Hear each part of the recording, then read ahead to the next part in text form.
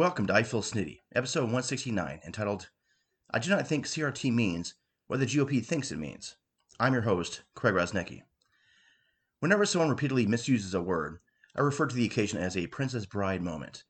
Because of the famous back and forth between Mandy Patinkin's Inigo Montoya and Wallace Shawn's Vizzini in the 1987 Rob Reiner classic.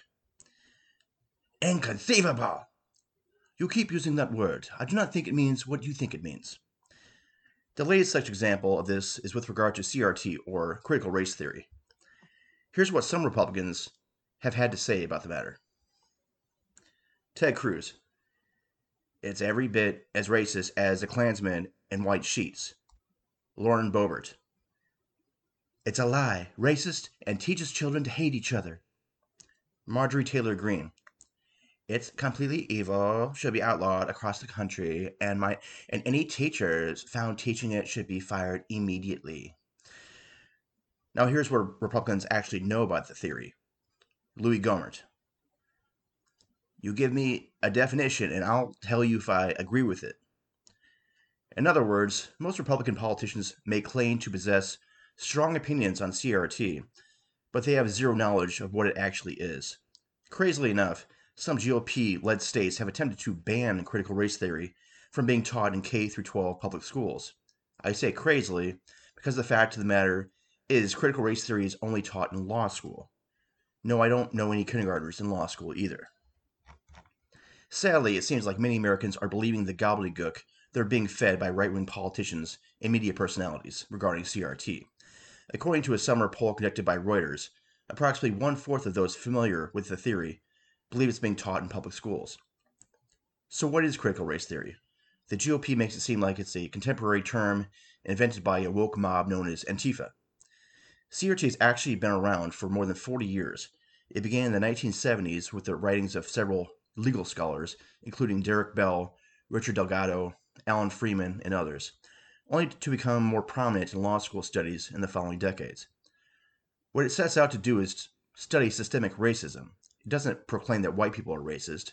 What it does do is look at the long-term effects of slavery and how many of our long-held institutions and policies have treated persons of color starkly different than white people, especially our criminal justice system.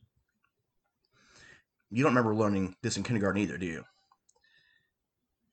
Okay, class, after I hand out your milk and cookies, take a seat, and I'll read to you the books The Cat in the Hat, Hands Are Not for Hitting, and Enslaved by Our Institutions, 10 Years to Life for Possessing a Doobie. In all seriousness, though, persons of color have historically been punished more severely for equal crimes as white people. They've been profiled to a much greater extent. Their education and employment opportunities have not been equal on the whole. How can we utter with a straight face that systemic racism doesn't exist? And why should CRT not be a permitted topic of study and discussion in law school? Here's the truth. The GOP tries to find any and every avenue which could potentially strike fear into the minds of white people. The latest boogeyman is critical race theory. I say boogeyman because it doesn't exist in K through 12 public schools. There is overlap with the topic of slavery, however. So what are social studies and history teachers supposed to do if their Republican governors sign a bill banning CRT from being taught in the classrooms, since said GOPers are ignorant of the theory and provided a vague definition of it in the bill? There have already been reports of such teachers becoming hesitant on teaching the history of slavery in this country due to it, for fear of losing their jobs. Take a step back and think about this for a second here. Critical race theory isn't being taught in K through 12 public schools. Republican politicians don't know what critical race theory is. These same Republican politicians are claiming that critical race theory is dangerous and is being taught in K through 12 public schools. As a result, white parents who don't know what critical race theory is and don't realize their Republican leaders don't know what it is either are protesting to stop the teaching of critical race theory to their children when critical race theory isn't being taught to their children. Got that? Good. On that note, here are the top 10 things stupid, angry white parents will protest in the future. Number 10. Chafing the stick penalties in hockey. Number 9. Coldplay metal albums. Number 8. Tear down the wall tequila in Jack and Cokes. Number 7. Nintendo Wii Wii.